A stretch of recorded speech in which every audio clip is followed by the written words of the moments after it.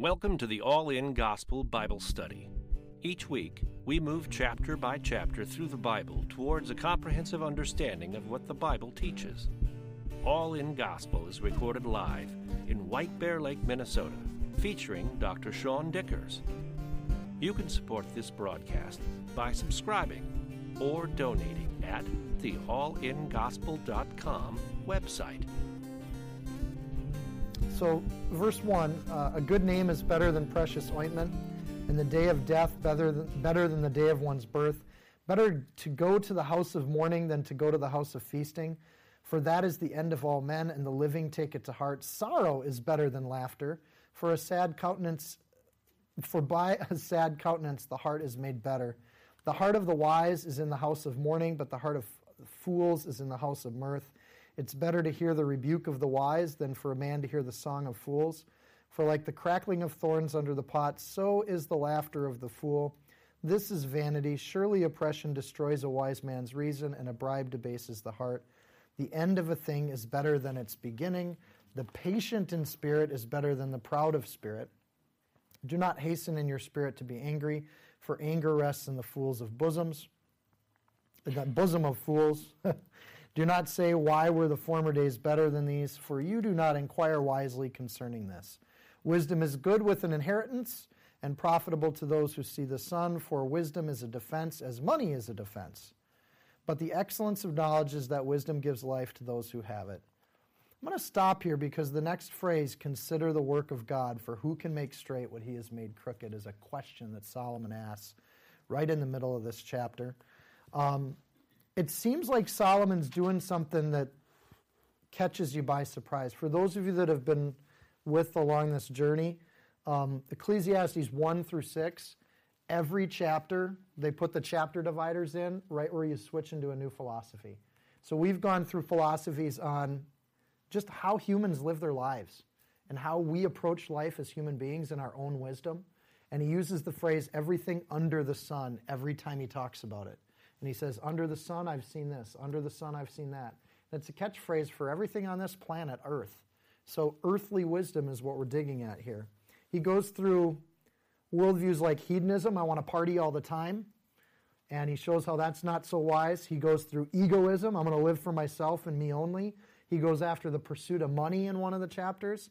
He goes after the pursuit of egoism or fatalism, which is, it doesn't matter what happens. So, hyper-Buddhists.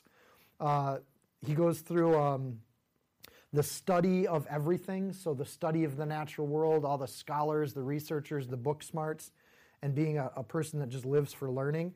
And then he also starts to go after the pursuit of religion and the people that want to be holier than thou, and they're just going to live to be religious experts and kind of hold that over other people. And he concludes with that one too, that it is also vanity. And in chapter 6, he kind of brings us into this place where he's starting to talk about moral people. And this is a struggle for me because I'm kind of a moral person. But I didn't need God to be a moral person. I don't need Jesus or the salvation of Christ to be a good guy. So it's a struggle for me because I'm reading a lot of these things and I'm thinking, well, yeah, that's true. And we talked about that in chapter 6. Solomon leaves us at the end of chapter 6 with a phrase like, who knows what's good for a man in life, all the days of his vain life, which he passes like a shadow? Who can tell a man what will happen after him under the sun? In other words, who are we to think we know what we're talking about? And it's an odd temptation that we have as good moral people, that we're not going to be too hyper-religious, we're not going to lord our goodness over people, but to think we know better than other people how to live life.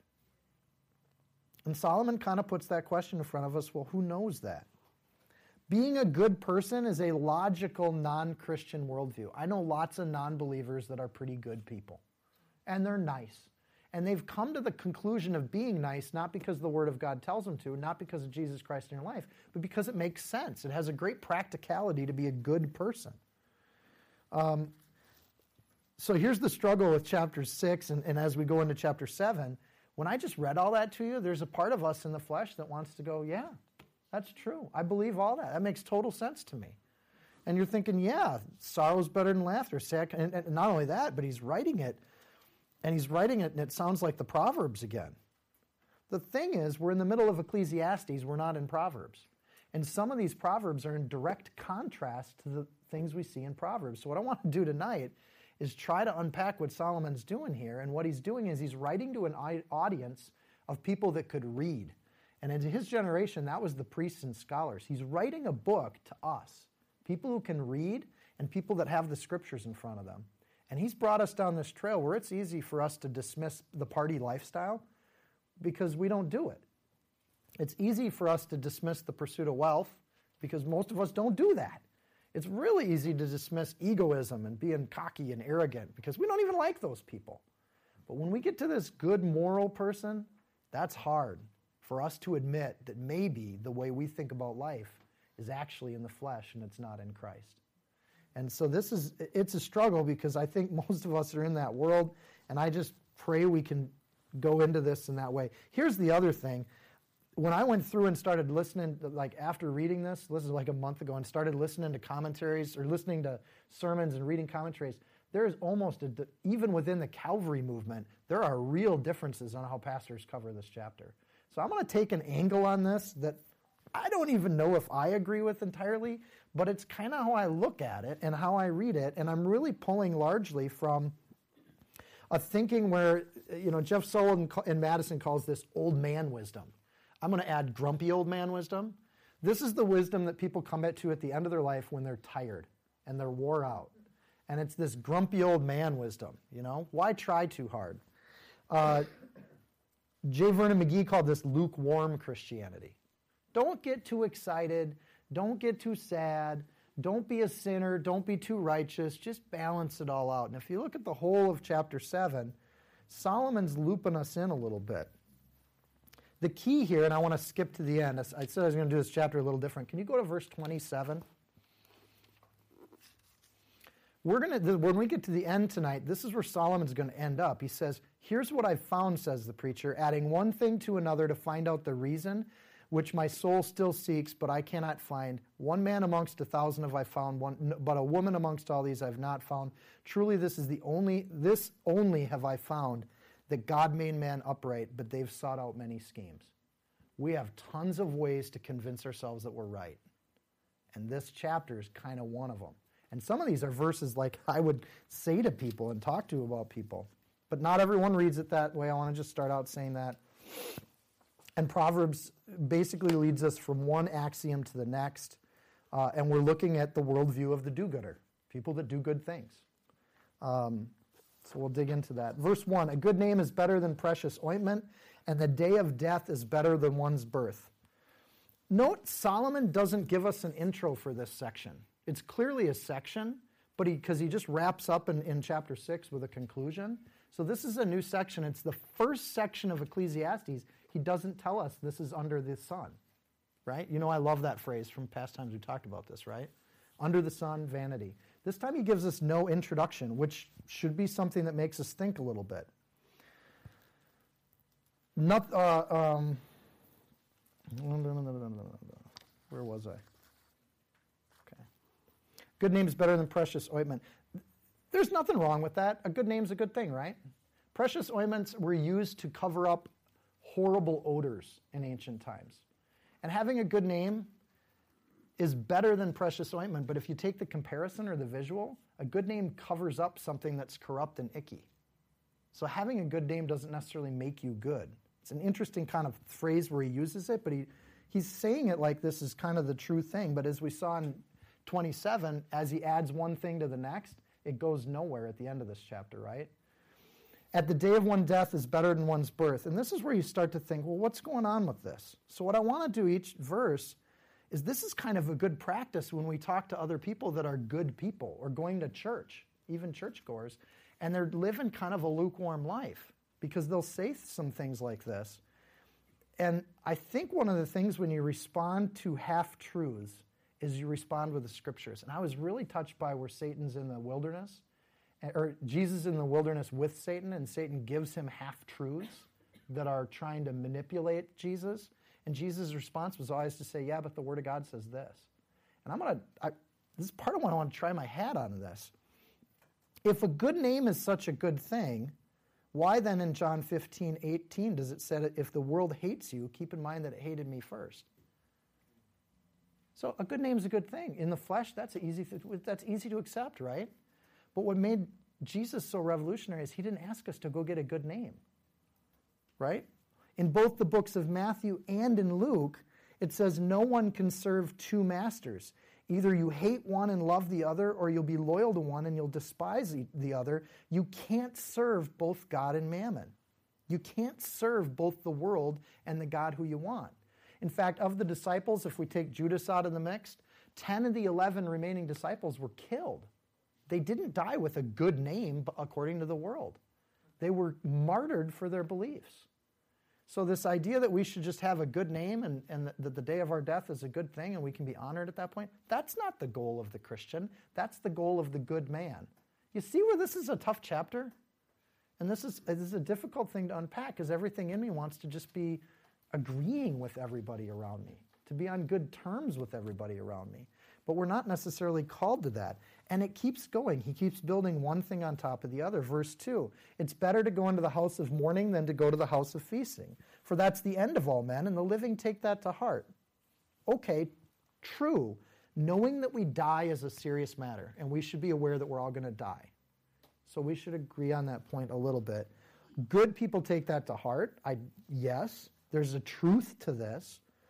The balance of the day-to-day knowledge is that everything ends. It's not necessarily a call for believers. It's a worldly wisdom that encourages us to take stock in the fact that we're eminently going to die. We're all going to die. Soak it in. Selah. Breathe that. The problem with it is we're not going to die. That's the opposite of heavenly wisdom, right? So Jesus challenges the followers that want to go back to that house of mourning. You remember this story? They said, well, we got to go back. We got to bury this person. That's super important. That's Jewish people actually listening to this advice and wanting to do that sort of thing. And Jesus' response to that person is he's in Luke 9:59. He says, then he said to another, follow me. But he said, Lord, let me first go bury my father. And Jesus says to him, you remember this, let the dead bury their own dead. You go and preach the kingdom of God. That's an extreme perspective when you put it next to Ecclesiastes. Jesus asks for us to live life to the fullest, and instead of spending our time mourning each other, we should be out preaching the gospel. Further, verse 2 is actually a kind of misdirection that he would give us because we're not going to die. For John 3:16, I don't have to go into deep Bible memorization here to find the contrast to what Solomon's doing here. For God so loved the world that he gave his one and only Son, that whoever believes in him shall not perish, but have eternal life. This is not the end of all men. That's not a true statement. So in the same way that living the life of partying was not a true statement, Solomon's keeping on in that line in chapter 7. He's given us one more worldview that gets a little tougher to struggle with for us. Finally, we're taught that death is not the all men. John 5:24, most assuredly I say to you, he who hears my word and believes in him who sent me has everlasting life. They shall not come to judgment, but they shall be passed from death to life. Verse 3. First of all, this lens on this is when I started to see this and read it, the other commentators that worked through Ecclesiastes 7, where they really struggled with some of the verses we're coming to, with this lens, I didn't struggle with those verses at all. It was like, oh, I can see what Solomon's doing here. And suddenly you're like, oh my goodness, he's giving me another worldview, but he didn't give me the hint that this was under the sun. And I think what he was trying to do is talk to his priests and the people in that temple and give them a perspective and kind of draw them in and say, look at yourself too. You're living a life of vanity. Verse 3, sorrow is better than laughter, for by a sad countenance the heart is made better. Problem with that one is sorrow's not better than anything. Biblically, sorrow is a curse. Genesis 3:17, and unto Adam he said, because thou hast hearkened unto the voice of thy wife, and hast eaten of the tree which I commanded thee, thou shalt not eat of it. Cursed is the ground for thy sake. In sorrow thou shalt eat of it the rest of the days of your life. Biblically speaking, sorrow's not better. It's a curse. But the old man, that grumpy old man wisdom, it's better to just be upset than it is to be laughing like some crazy fool. I don't want to be cackling and happy. It's grumpy old man wisdom. If you're from any rural Minnesota area, you know these people, right? This is kind of our culture in this area. We have stoic attitudes, brave chins. We can endure any winter. That's Minnesota, darn it. And we should be proud of that. We're good, stoic, healthy, rugged people, and we don't laugh like fools. The problem with that attitude is when you embrace sorrow, you simply stagnate in it. God replaces sorrow. Esther 9:22. As the days wherein the Jews rested from their enemies, and the month which was turned from them from sorrow to joy, and from mourning into a good day, that they should make the days of feasting and joy, and of sending portions to one another, and of gifts to the poor.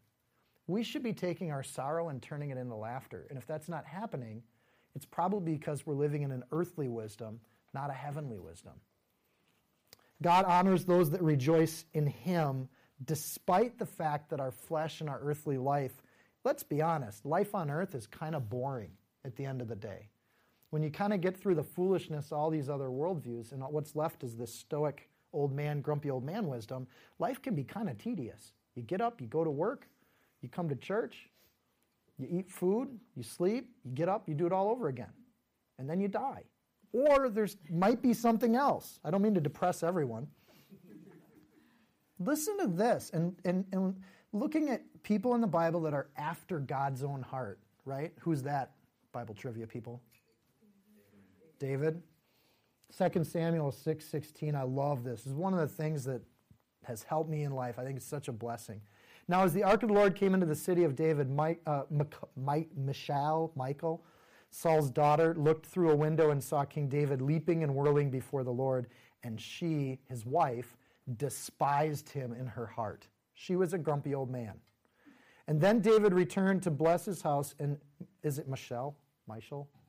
M-I-C-H-A-L? Michal, the daughter of Saul, came out to meet David and said, "How glorious was the king of Israel today." What do you mean? She's fibbing to him. She didn't think he was glorious.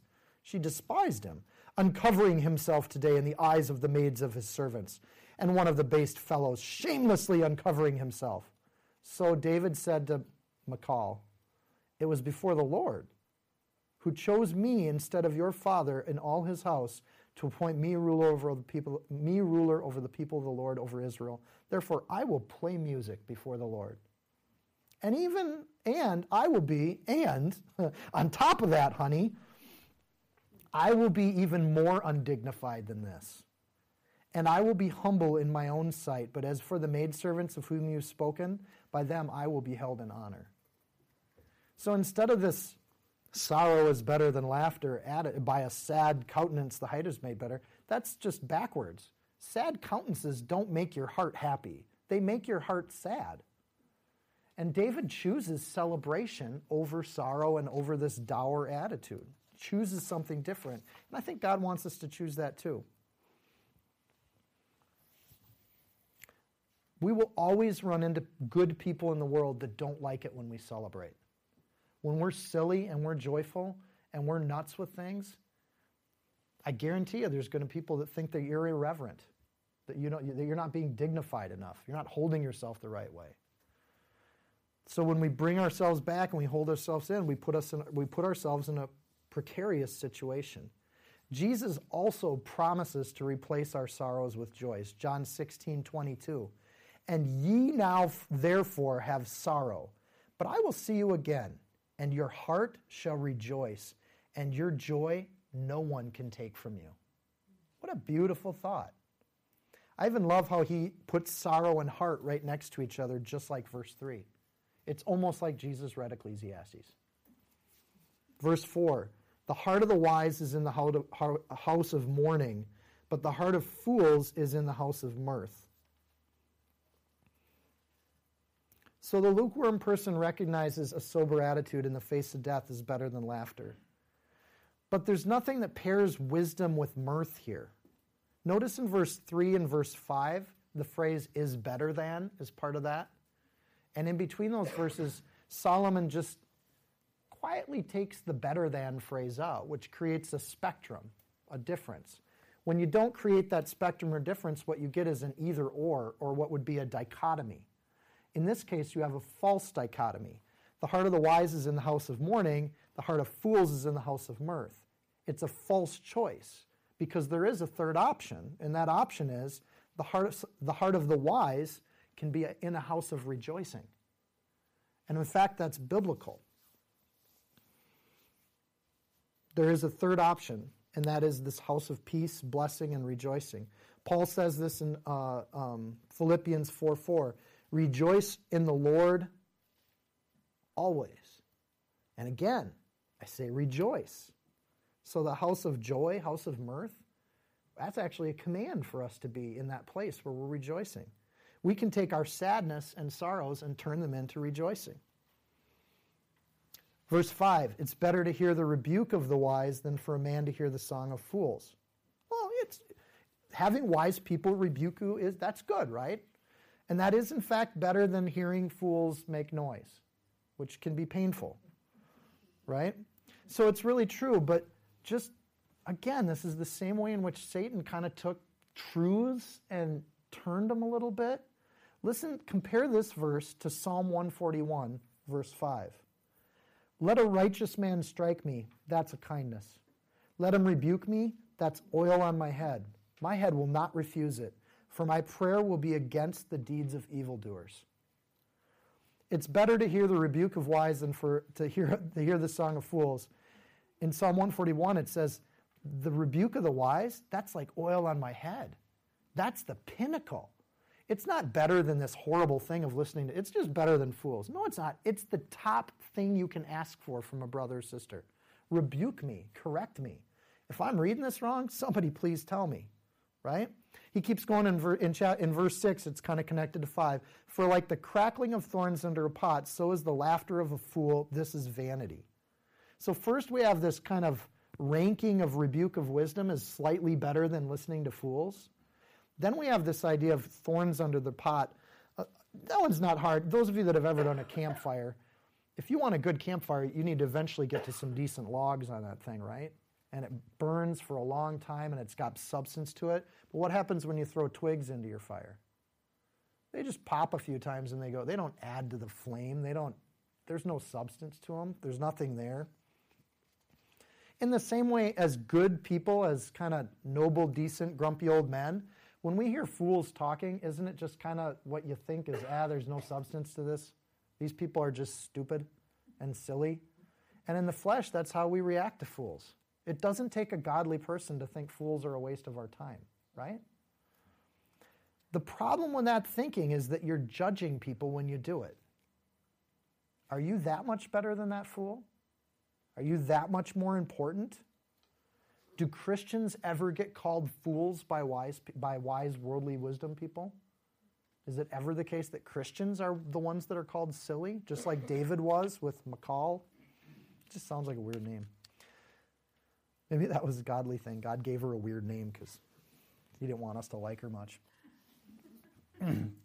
So, this contrast of worldly wisdom and heavenly wisdom, I want to take another thing. For some reason, and in my work Bible study, my wife Bible study, my kids Bible study, Ecclesiastes, and everywhere else that I'm trying to be in the Bible, for some reason in the last month and a half, I found myself in James. It was during one of Mike's sermons.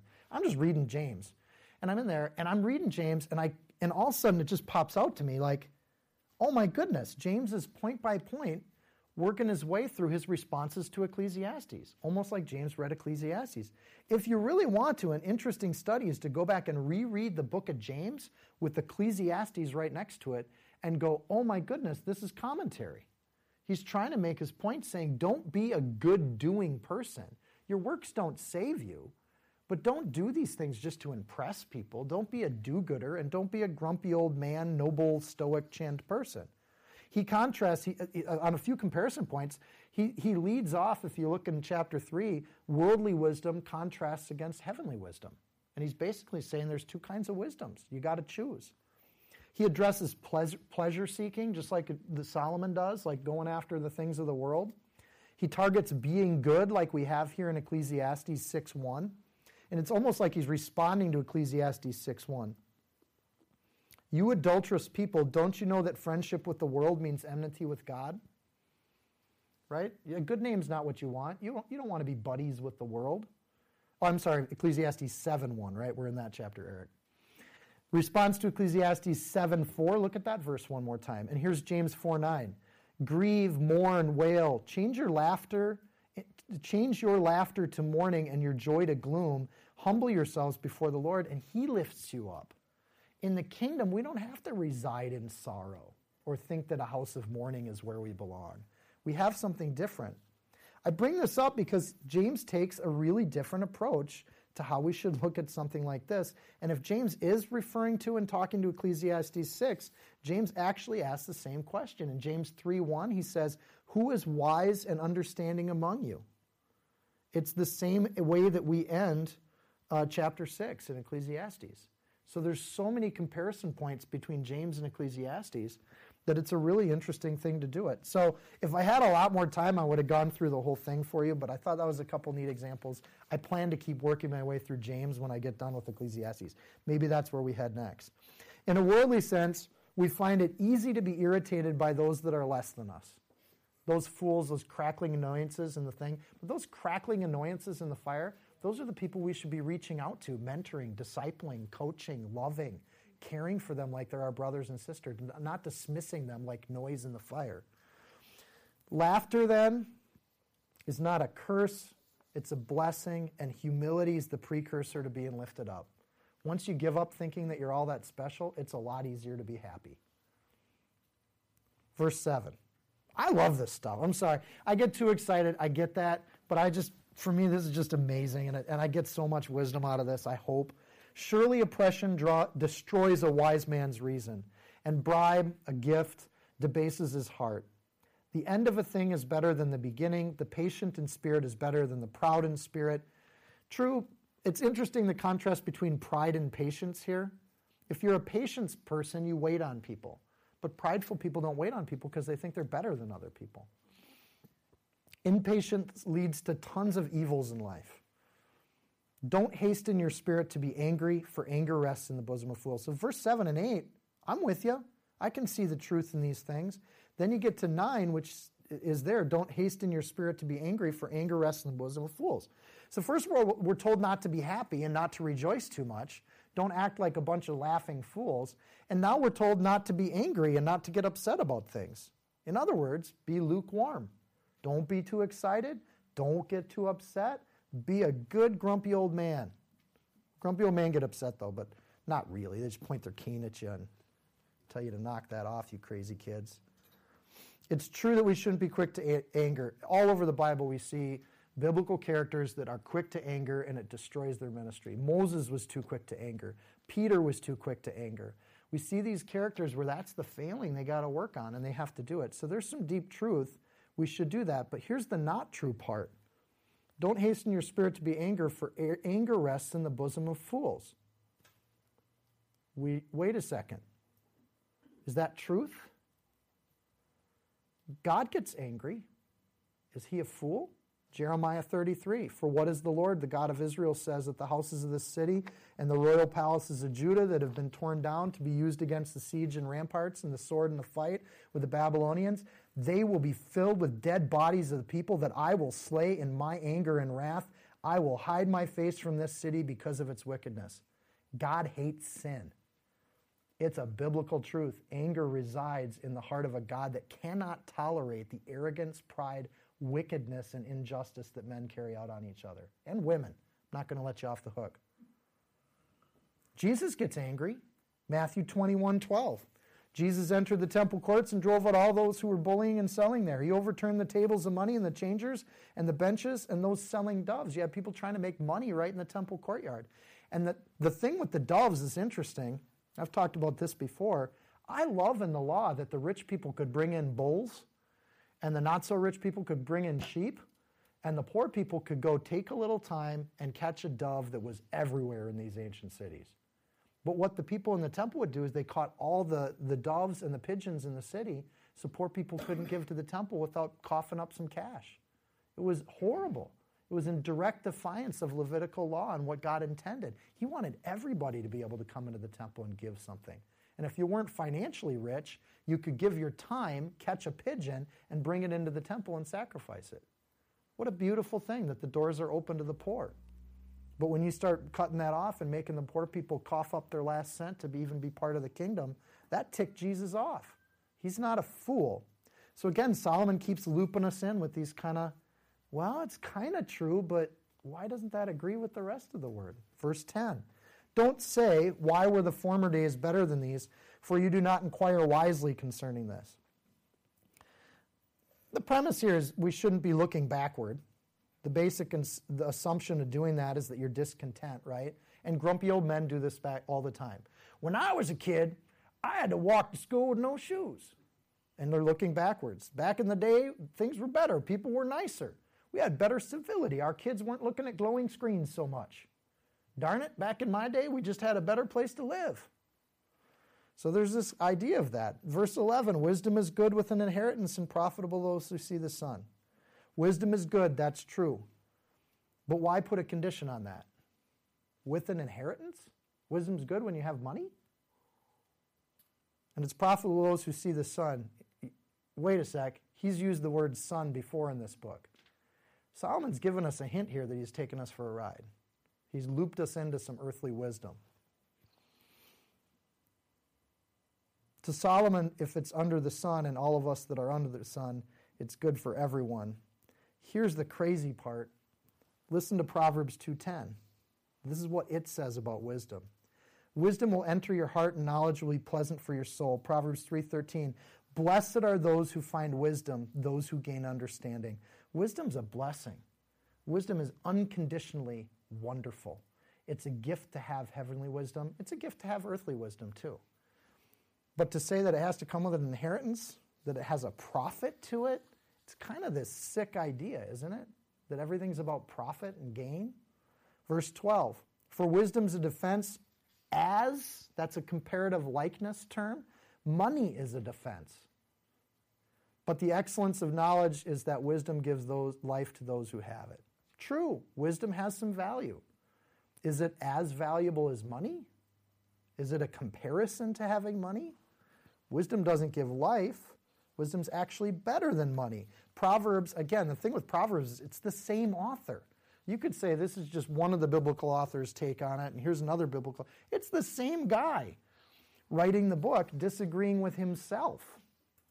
Proverbs 28:26, those who trust in themselves are fools.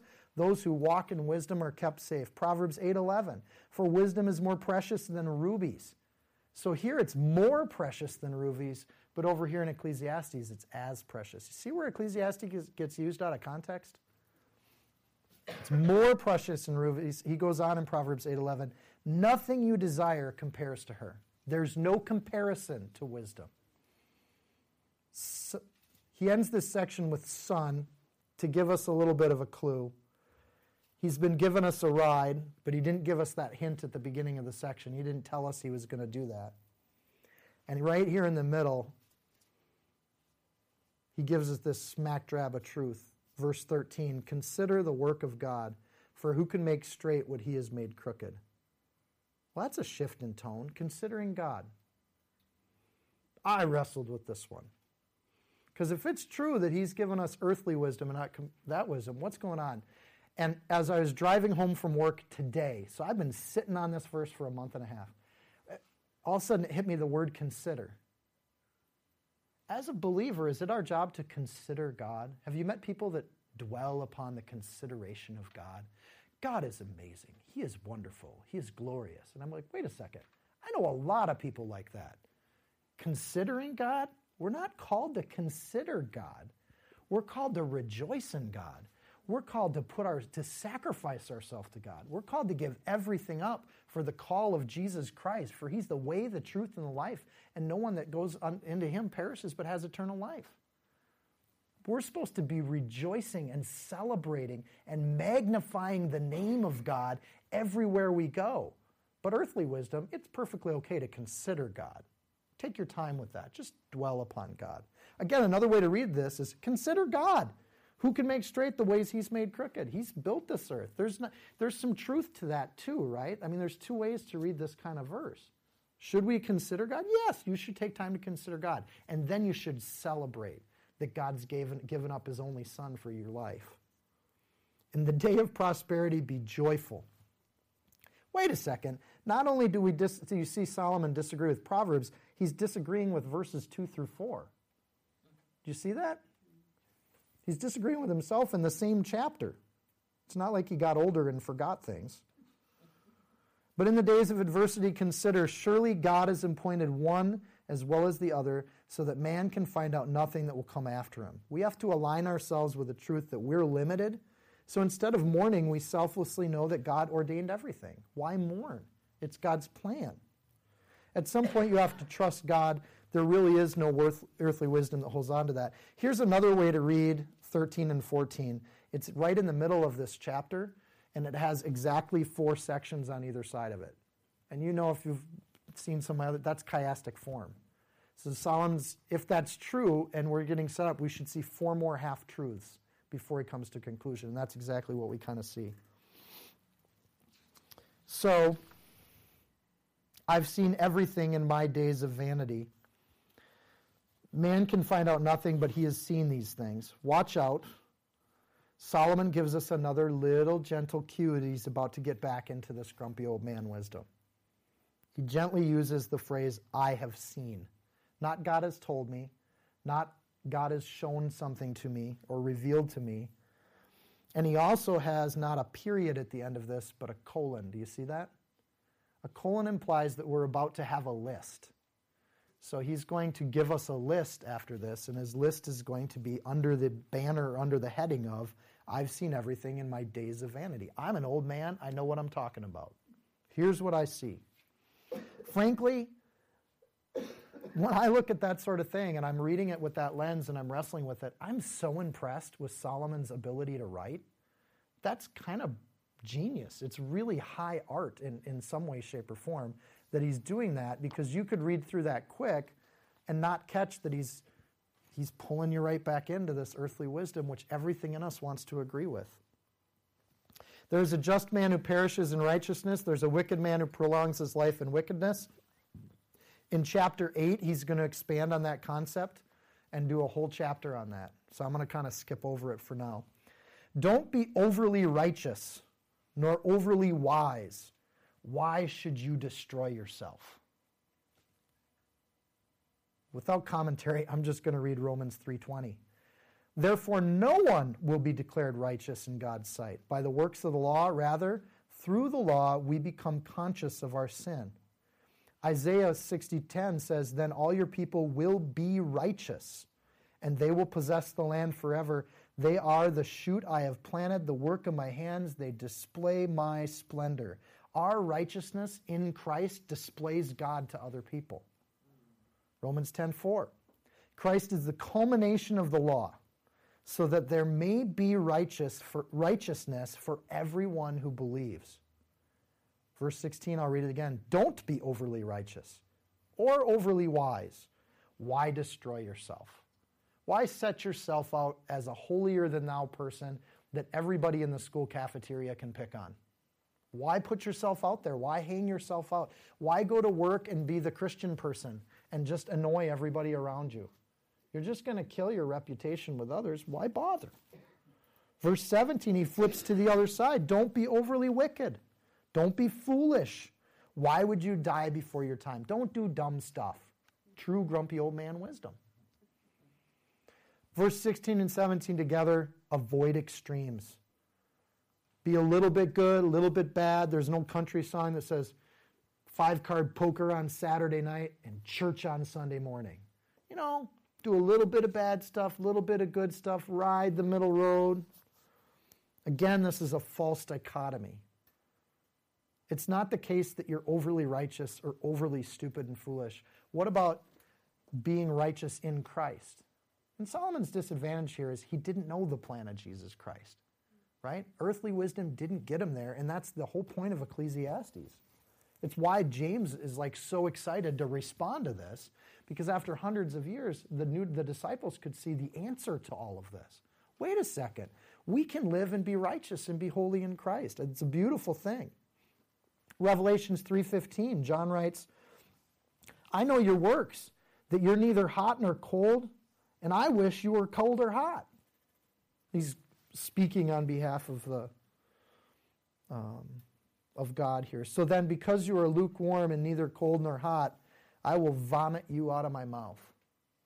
Don't be too righteous. Don't be too wicked. At the end of the day, God's going to vomit you out of his mouth if you buy into earthly wisdom. If you stick with that, it's a dead end. You should be overly righteous in Christ. It's good that you grasp this in verse 18. My grandpa used to actually say things like that to me. Sean, it's good you're listening to me. Also, don't remove your hand from the other. I give up on that line. I have no idea what that line means. After we're done, if you have some insights on that line, you let me know. But I couldn't find it, and none of the commentaries touched it. For he who fears God will escape them all. It's good that you grasp this and also not remove your hand from the other, for he who fears God will escape them all. Is the fear of God what brings us salvation? Or is this, again, old man wisdom? Demons fear God, right? Are demons on their way to salvation? There's no escape for those that cling to wickedness. Fear is not our path to salvation, and I'm so happy we have a God that didn't make fear our path to salvation. We should fear God. There's a little bit of truth here, but fear of God is not what saves us. You know what saves us? I'm going to go to the Old Testament to answer this one. The Lord is my strength and my defense. He's become my salvation. He's my God. I will praise him, my Father's God, and I will exalt him. That is not lukewarm thinking that we see throughout the Bible. Psalm 37:39, the salvation of the righteous, there are righteous, comes from the Lord. He's the stronghold in the time of trouble. Our salvation is not our fear. It's our love and adoration of a holy God. Solomon knows that. He's playing us, the wise, shrewd old cat. Verse 19, wisdom strengthens the wise more than 10 rulers of the city. Is wisdom what strengthens us? Yeah. Exodus 15:2 would add to that a little bit. The Lord is my strength and my defense. He has become my salvation. He is my God. I will praise him and my Father's God, and I will exalt him. Yeah, we just read that one. Matthew 6:33, but seek first the kingdom and his righteousness. All these things will be given to you as well. Wisdom's a good thing, and we don't need Christ to show us that being smart and shrewd is a good thing. But we need Christ to show us that it's not the only thing, that there's something above and beyond the wisdom that strengthens our cities. And it's not a ruler that we should be comparing ourselves to. Verse 20, there's not a just man on earth who does good and does not sin. When Solomon wrote that, that was a true statement, right? It's not a true statement anymore. With Christ, we see a man who is sinless. Romans 3:23, all have sinned and come short of the glory of God. That's true. Romans 3:10, there is not one righteous, no, not one. Don't pretend that we are. But that's not a justification for being a sinner. Right? But grumpy old men is, there's nobody that's perfectly holy. Go keep doing your stuff, tampering a little bit, toying with sin. Verse 21, also do not take to heart everything people say, lest you hear your servant cursing you, for many times also your heart is known that even you have cursed others. Don't let it bug you if people think ill of you.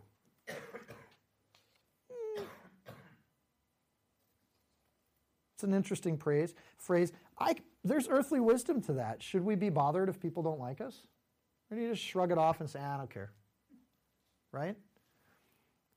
Luke 6, verse 27, 28. But I say to you, this is Jesus, who hear, love your enemies, do good to those who hate you, bless those who curse you, and pray for those who spitefully use you. It's so easy to not care what people say when they curse us. It is holy and righteous and good and amazing when you can turn that around and bless those people. Not ignore them, but bless them.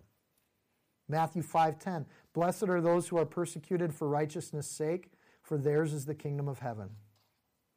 Colossians 4:1, masters treat your bondservants justly and fairly, knowing that you have a master in heaven. Ephesians 6:9, masters do the same to them and stop your threatening, knowing that he who is both their master and yours in heaven, there is no partiality with him. I read you the two masters verses because if you have a servant and they're cursing you, that should bother you.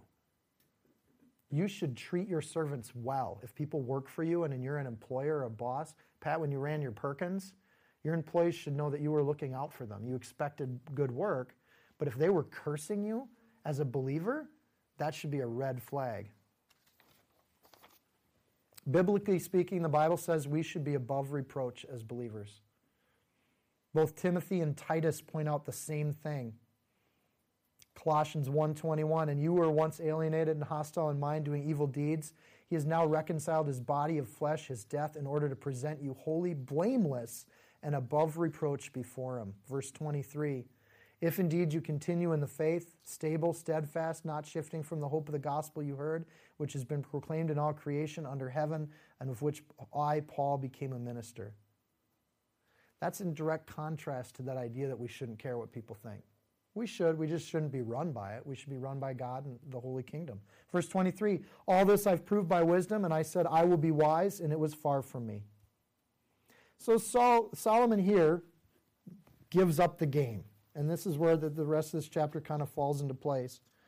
All this I've proved by wisdom, earthly wisdom. I said I will be wise, but it was far from me. This wasn't wisdom. It's what I've proved to you right now, but it's not wisdom.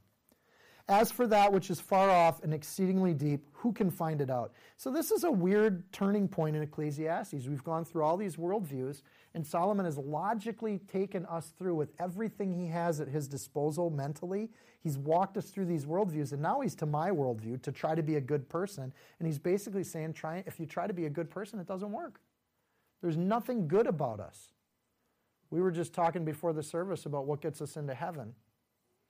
We don't. It's not in our power. We are at the mercy of God. Isn't that amazing? There's something holy about that. 2 Corinthians 4:7, we have this treasure, and we're jars of clay that show the surpassing power belongs to God and not to us. Isaiah 59:19, I didn't speak in secret in a land of darkness. I did not say to the offspring of Jacob, seek me in vain. I, the Lord, speak the truth. I declare what is right.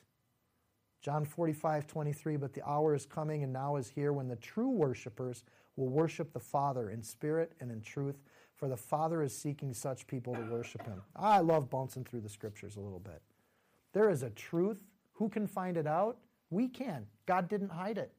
He didn't put it under a bush. He wants it to shine, and he wants us to shine. I applied my heart to know, Solomon says in 25.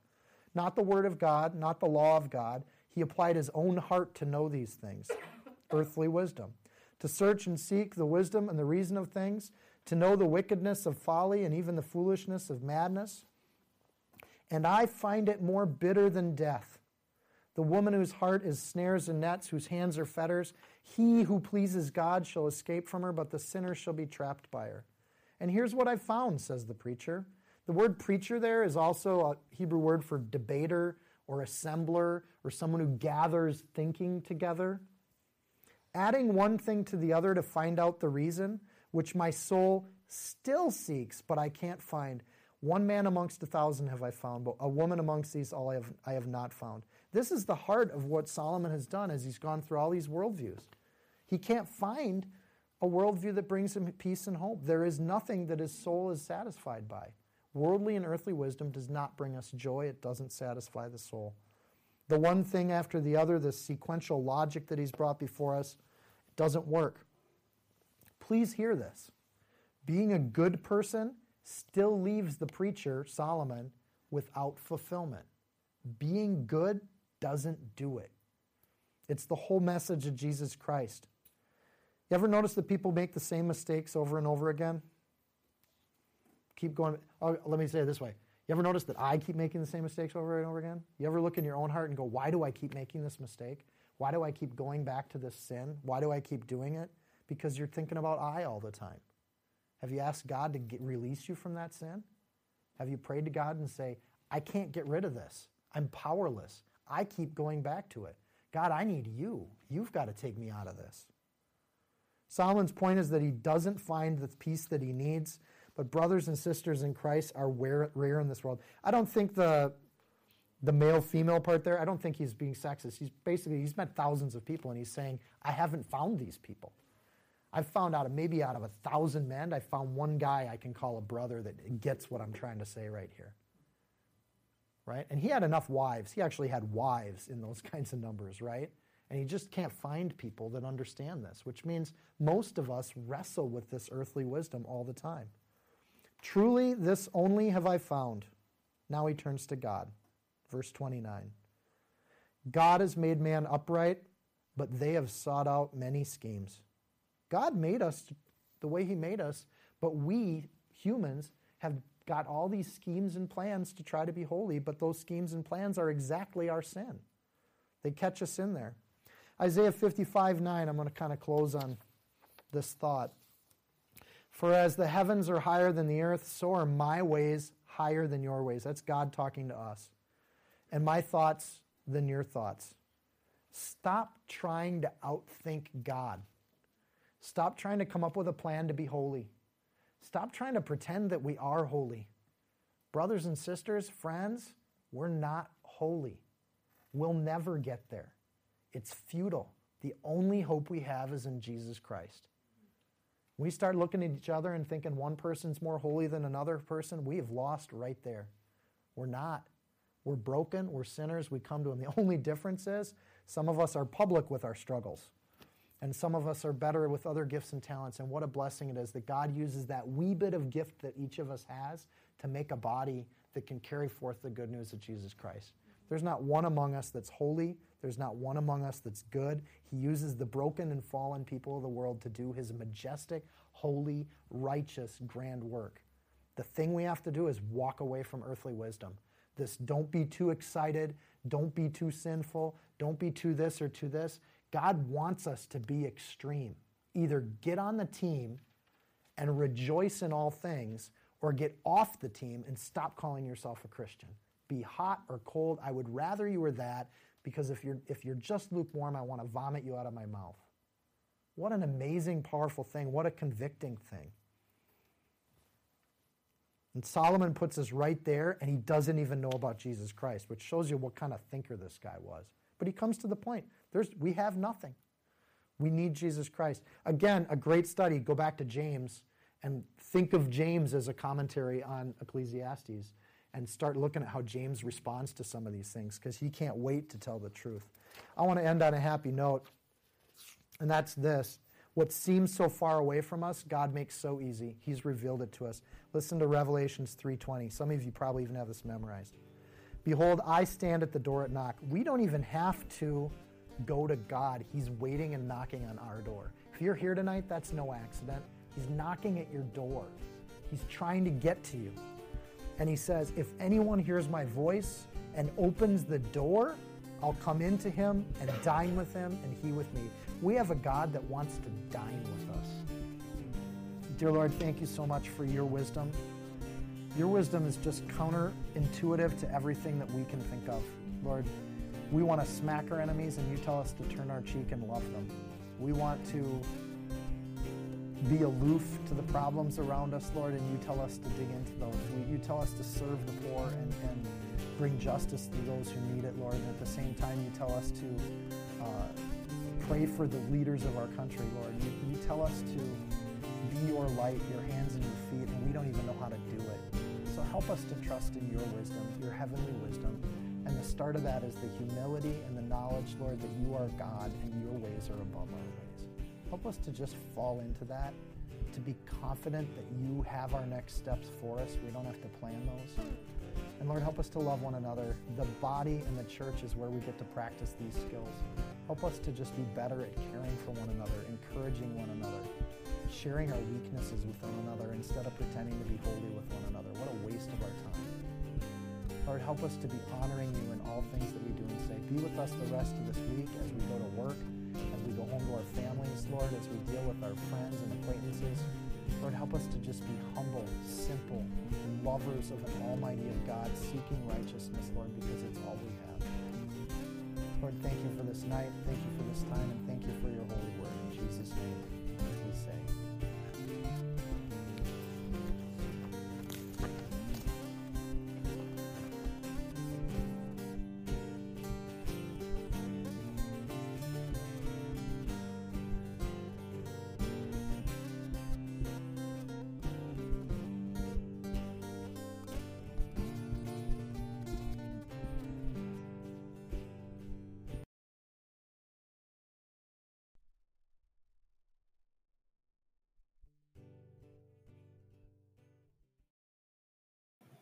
If you found this teaching helpful, insightful, you can support this podcast by sharing it with a friend.